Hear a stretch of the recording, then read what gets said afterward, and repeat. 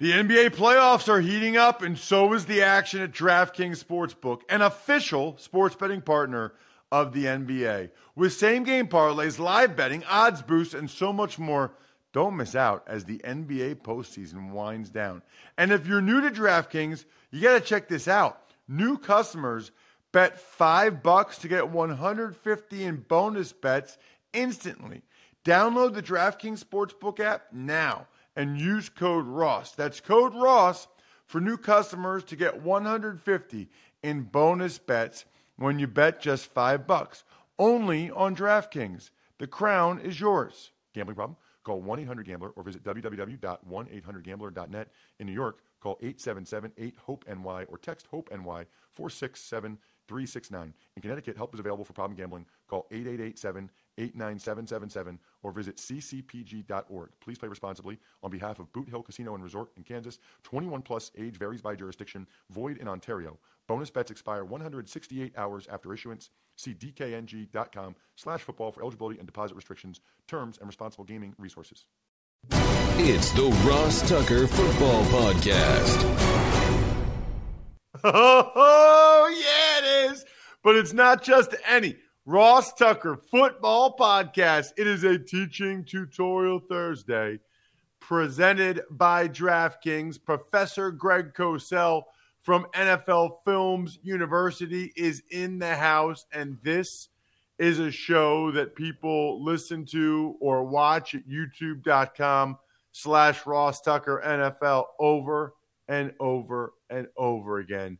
It's Greg's breakdown of the top 6 quarterbacks in the 2022 NFL Draft.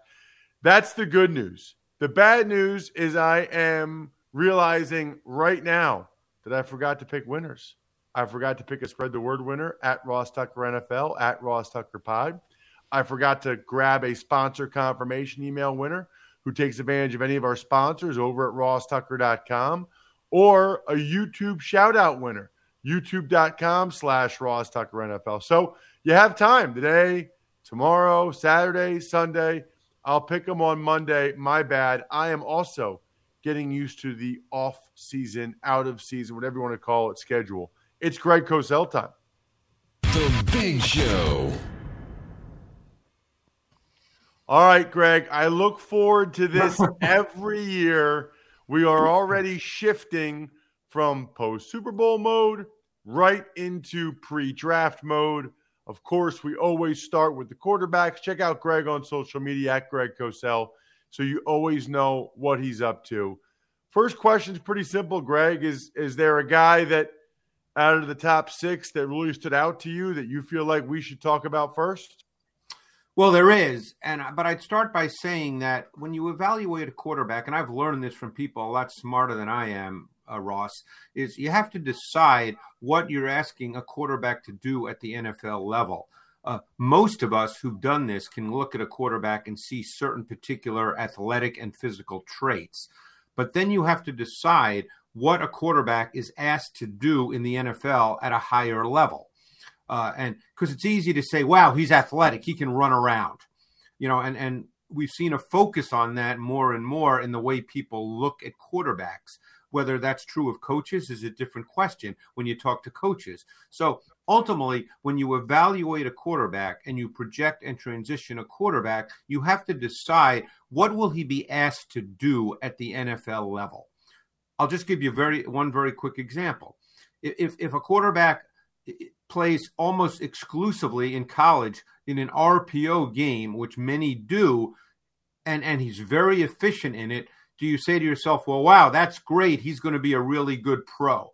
Because you and I both know you can't live in the NFL off an RPO game. So you have to ultimately decide what you're going to ask quarterbacks to do and what do they have to do to be successful at a higher level in the NFL. Because if you draft one in the first round or even in the top 40 or 50, that's what you're ultimately expecting. Well said. I agree. Who's the guy that stood out to you? I would say Kenny Pickett is the one who stood out to me the most. Don't forget, he played for Mark Whipple, who was the offensive coordinator at the University of Pittsburgh. And Mark Whipple, as you know, coached in the NFL. So Pickett was efficient from the pocket with a profile that I think is demanded at the NFL level. He played with vision, progression reading. There were full field reading concepts within the Pittsburgh passing game. He had a sense of timing. He had a sense of anticipation. For the most part, he had precise ball placement. He was athletic, and he had mobility to be a second reaction playmaker. He can be very effective as an executor and ball distributor, and that's where his game starts. And you saw multiple NFL route concepts which demanded progression reading and did not present the simple scheme throws that define most college passing games. And you could see that Pickett was clearly comfortable with the process of being able to do that. Greg, you think there's any chance, whether it's you or the scouts or even coaches, that you almost get skewed because you're seeing a guy execute pro concepts, whereas the other guys you aren't, and it's almost like it's not their fault that their coaches aren't asking to do pro concepts? Correct. And, we don't know what Pickett would look like if he was just doing RPOs all the time. I'll just give an example. I know talking to college coaches while they watch high school video, it's a lot easier for them to evaluate and envision high school kids that are doing this, running the same kind of stuff, than it is like my high school that runs the wing T. Sure. And the offensive lineman never pass block. It's just harder for the coaches to make an evaluation. There's a little bit more risk they feel like they're taking. No question. I mean, it's funny you mentioned that about offensive linemen, because I've had this conversation with Jeff Schwartz, who you know, Jeff, I'm sure, played in the league for years, as you did. And he talks about a lot of offensive linemen when he watches them. And he says, God, I've never seen them in a three-point stance. I never see them fire off the ball in the run game. So all that becomes a projection. The same is true of quarterbacks, and which brings us to someone like Matt Corral, okay? Matt Corral played in Lane Kiffin's offense. It was a ton of RPOs. Okay, it was a ton of shotgun play action. Everything was quick timing. It was a highly schemed, tempo, high percentage, defined one-read pass game with a strong emphasis on quick rhythm throws off play action and RPOs. There was little straight drop back pass game until down or distance demanded it. Or the game situation demanded it. So you look at someone like Matt Corral and you say, wow, he's got a really tight snap delivery, throws the ball well. He's a quick athlete. He was asked to run an awful lot by design at Ole Miss. That will not happen in the NFL because Matt Corral will likely be 6 feet, 200 pounds. So all this design run game that he did in college, and you love his high competitiveness and his outstanding playing personality. He's mentally and physically tough. You've got to remove that from the equation because that's not going to happen in the NFL.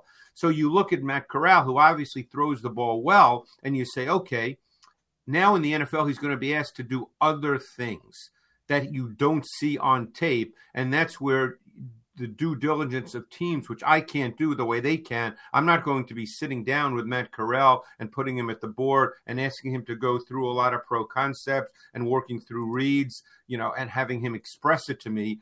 But you have to find out what your feeling is about that because he's going to be asked to do that in the NFL because you can't live on RPOs.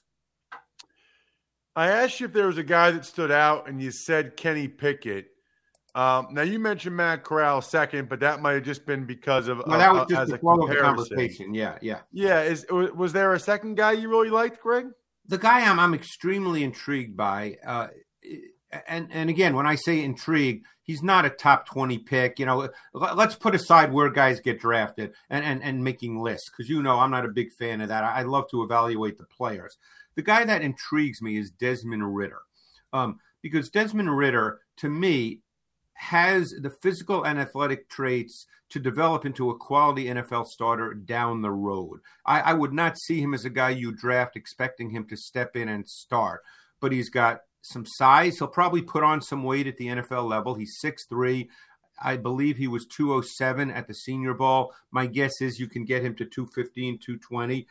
He's got some arm talent. He doesn't have a gun, but he can muscle it up and throw with velocity when needed. He's got mobility. He's very poised. He's very composed. He can make second reaction plays. He didn't look to leave the pocket, however, Ross, until his throwing options were exhausted, and he rarely broke down in the pocket unnecessarily. He was comfortable playing within the confines of the pocket and the structured pass game. And I thought there were snaps in which he showed subtle and efficient pocket movement, which I believe is a very important trait. So I think Ridder, if he plays in an offense with a run game foundation where play action can be a factor, where there are some RPO concepts, I think he can operate and execute the drop back pass game as well. You saw progression reading elements to his game. So he's someone who intrigues me. As I said, we're not talking about a top 5 pick, but I think that he's a very interesting prospect for 2-3 years down the road. I don't study the coaching tape like you do, Greg, of these college kids. I would say on the TV copy, I was pretty disappointed in Ridder against Alabama. And obviously Alabama has better players overall than Cincinnati, but I came away from that game thinking for Cincinnati to have any chance to win this game, Ridder had to play a lot better than this. And I don't think he's that guy. I think in some ways he's a complement in an offense that has multi-dimensional elements to it. He's not the so-called lead dog. That's why I said I'm not talking about where a guy gets drafted. He's not going to be that guy. But the thing one of the things that's concerning about Ridder is his ball placement can tend to be erratic. He drops his arm angle at times. These are things that theoretically can be cleaned up. Whether they will be, that remains to be seen. His delivery can be a little elongated. There's a lot of motion in his delivery, which can negatively impact both ball placement and velocity. And as I said, he will drop his arm angle, and that caused the ball to sail at times. So there are things to be cleaned up. He's not a clean prospect. He's an intriguing prospect. A couple guys, we were talking on the Fantasy Feast podcast yesterday with Wes Huber from Fantasy Points, and a lot of his evals are stat-based, right? Sure. It's the numbers. So it's sort of the coming at it from the opposite perspective. And remember, there's a slant with Wes towards the fantasy part of it, which is understandable. He works for Fantasy Points. I get it. The guy that he really liked, and I know a guy that a lot of scouts and teams liked coming into the year, was Sam Howell from UNC. They didn't have as good a year. And when you watched him, it felt like he ran the ball 20 times every game this year. Really curious to hear your eval of him. And in particular, Greg, did you check him out this summer based on his sophomore video and then his junior video? And was there a noticeable difference? Well, the traits don't change. I mean, that's the thing. I mean, he does possess NFL traits. There's no question about that. He's got a pretty strong arm. He can drive the ball at the intermediate and deeper levels. We know he gives you the running dimension, both by design and second reaction.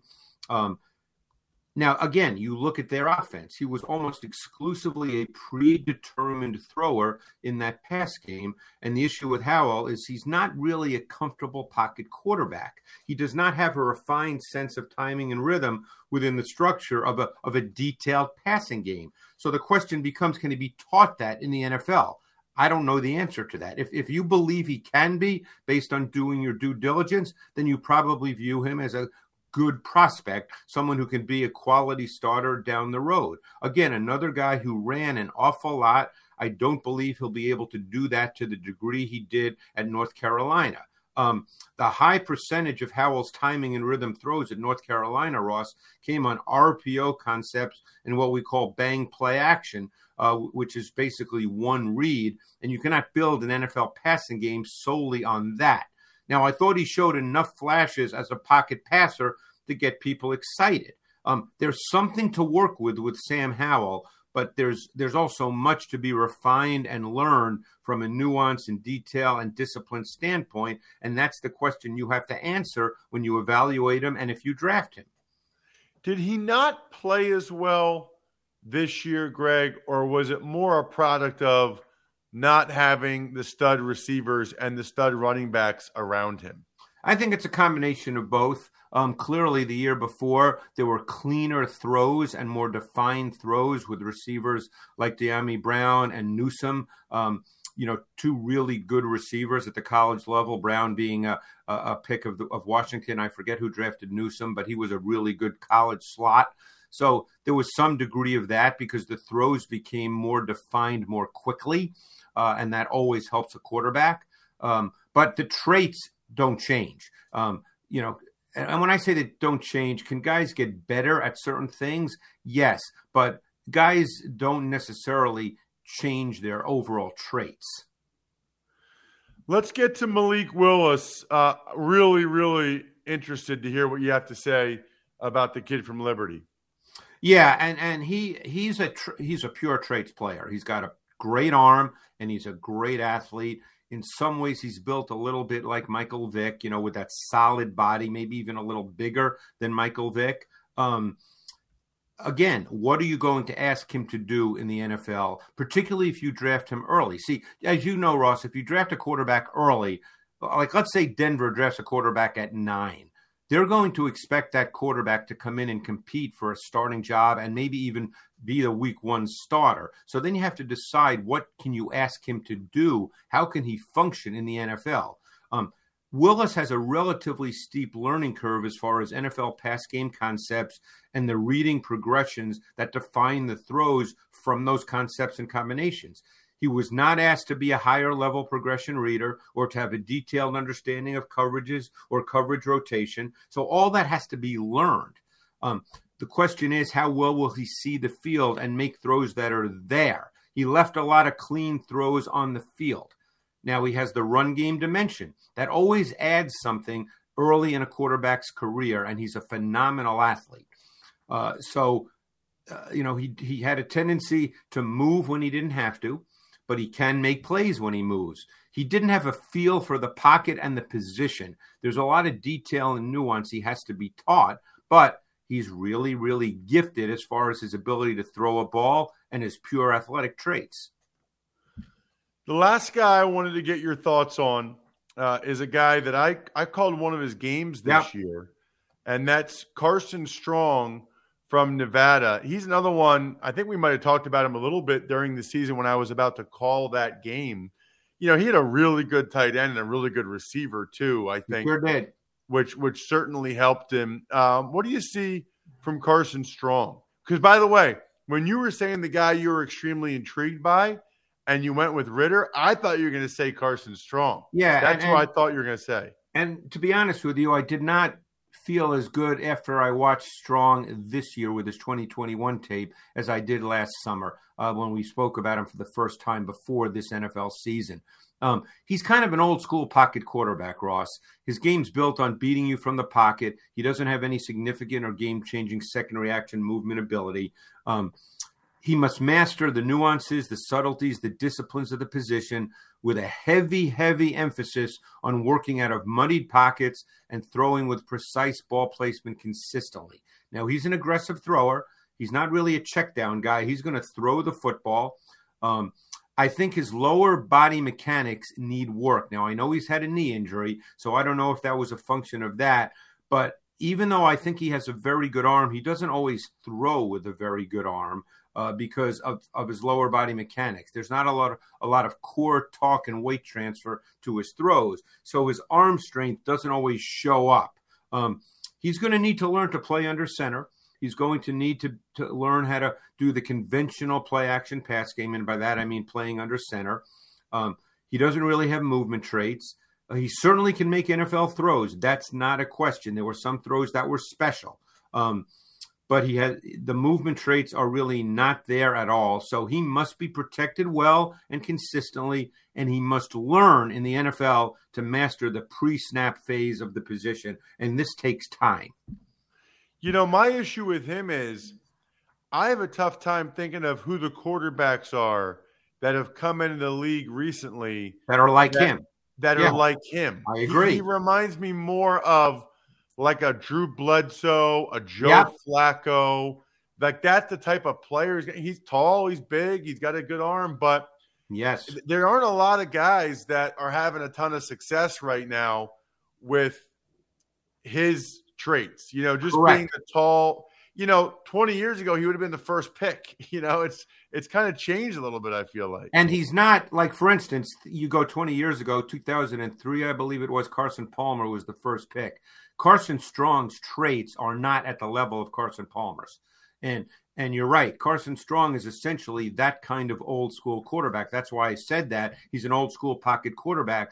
And those guys in today's NFL, unless they're truly, truly special, and again, you have to decide if you believe he could become truly, truly special. If you don't believe that, then that kind of quarterback does not really succeed at a high level in the NFL right now. His name is Greg Cosell. You guys already know that. You love him. I love him. At Greg Cosell on Twitter is how you get all of his content. Fantastic stuff, Greg. Casey's going to be mad again. 1, 2, 3, 4, 5 social media clips. He's not going to be happy with you, Greg. Thank you very much. Thanks, Ross. Appreciate it. You know what else I appreciate? In addition to Greg Cosell, DraftKings, an official sports betting partner of the NBA.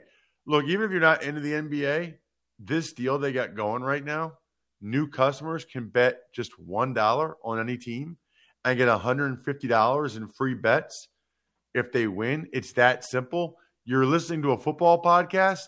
Maybe you guys love football. Maybe you want to make NBA games a little more interesting for you.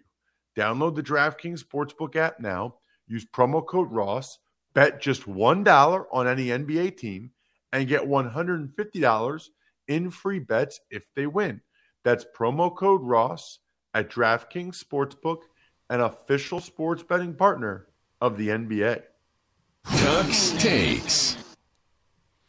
Hey, Ross, good morning. Well, let's start in Green Bay, where General Manager Brian Gutekunst said that he has never told Aaron Rodgers that he will trade him. So this could be significant, Brian. This could be a major issue. Because a year ago, Rodgers said, listen, we talked about it, and, at the end of next year, if I want to leave, they'll facilitate a trade to somewhere I want to go. Rodgers said that publicly. And now Gutekunst is saying, yeah, I never told him I'd say that. So I'll be very curious to see how Aaron Rodgers responds to that. It seemed like he was trending towards playing for the Packers, seemed like everything was going in that direction. Does he look at this as Gutekunst calling him a liar? I'm not trying to start drama. I'm just saying this is Gutekunst publicly saying something that is the opposite of what Aaron Rodgers said publicly. So one way or the other, they gotta sort that out. Tux Takes. Tom Brady's producing a movie called 80 for Brady, in which he's going to play himself. So evidently, it's like Sally Field, and I can't remember who else is in it, but I know the women that are in it. Evidently, it's based on a real movie. These Patriots fans from Boston wanted to get down to wherever the game was against the Falcons, and they wanted to see Brady in the Super Bowl. For our purposes, what matters is, doesn't sound like a guy getting ready to play football again. Starring in a movie he's also producing in this offseason. It doesn't sound like a guy who's playing for the 49ers, because I've seen the rumors. Don't forget, though, a few years ago, he was in Ted 2. True. Tux Takes. On the broadcasting front, Troy Aikman leaving Fox. He will join the ESPN Monday Night Football booth. 5 years, $17.5 million per year. Wow. Well, a couple things. First of all, good for Troy. That's amazing. Secondly, and these two go hand in hand, I don't think anyone tunes into a game for the broadcaster. So I always think it's interesting what the compensation is. That said, I do think, and obviously I'm biased, I do think color commentary matters. I do think the broadcasters matter. I do think that they can make the broadcast better or worse. And if you're going to pay a lot of money for the rights to these games, it stands to reason that you want to get a guy that you think enhances the broadcast as opposed to making the broadcast worse. So it's interesting, the economics and how they've changed really with the Tony Romo deal. Tux Takes. USFL has announced their first-round picks. Anything noteworthy there? I think they actually announced maybe all of them now. I don't know. I don't know a lot about the USFL. I mean, I'm going to watch it. I'm looking forward to it. It's going to be awesome. But I like football. I like that these guys are getting another chance. I'm looking forward to it. But the guys that stood out to me so far, Shea Patterson, the old Michigan quarterback, got drafted, I think, by the Michigan Panthers, the Michigan team. Paxton Lynch had gotten his release from the CFL because he wants to play in the USFL. I'm just glad these guys are getting the opportunity. And mark my words, some of these guys are going to end up in NFL training camps and on NFL rosters. Happens every time there's one of these leagues. Tux Takes. Buffalo Bills re-signed cornerback Suran Neal to a 3-year deal that is worth up to $10.9 million. So good for him because he's primarily a special teamer.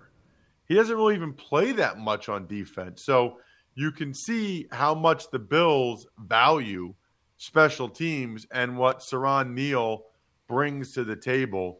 Good for him, man. This is around when I signed my 3-year contract extension with Buffalo. It was, sometime mid-February like this, going into my 4th year. Congrats. Tux Takes.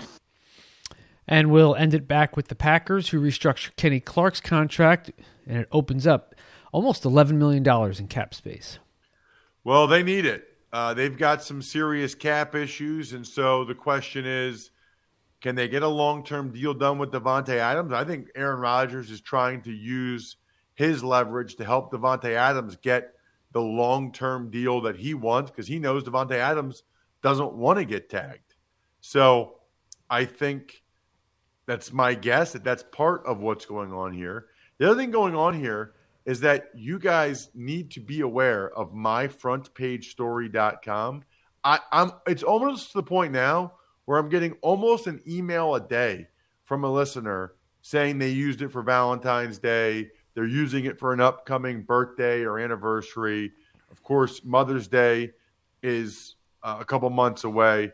Pretty cool how many of you, like when I pick a sponsor confirmation email winner this week, it's likely going to be someone that went to myfrontpagestory.com because I'm getting a bunch of them, almost one a day, which is very cool. Let's do one email quick, Bri. Ever wanted to ask an NFL player a question? Well, here's your chance. It's time to Ask Ross. Email address is ross@rosstucker.com. You can always ask me any question you like. If you take advantage of a sponsor and then forward me the email confirmation you get from the sponsor with a question, I guarantee to read and respond to your question on the show. Today's question from Trevor. Hey, Ross, it's bizarre to me that it is 2022 and we still watch NFL from over the sideline. I feel like a camera behind the quarterback would be much better. What are your thoughts? Trevor Chow. Trevor, so as an offensive lineman, you typically like to watch it from behind because, that's on the coaching tape. That's a better view of how the defense is lined up.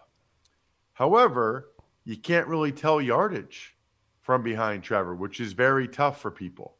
You can't tell if the guy gained 2 yards or 8 yards sometimes when the camera's from behind.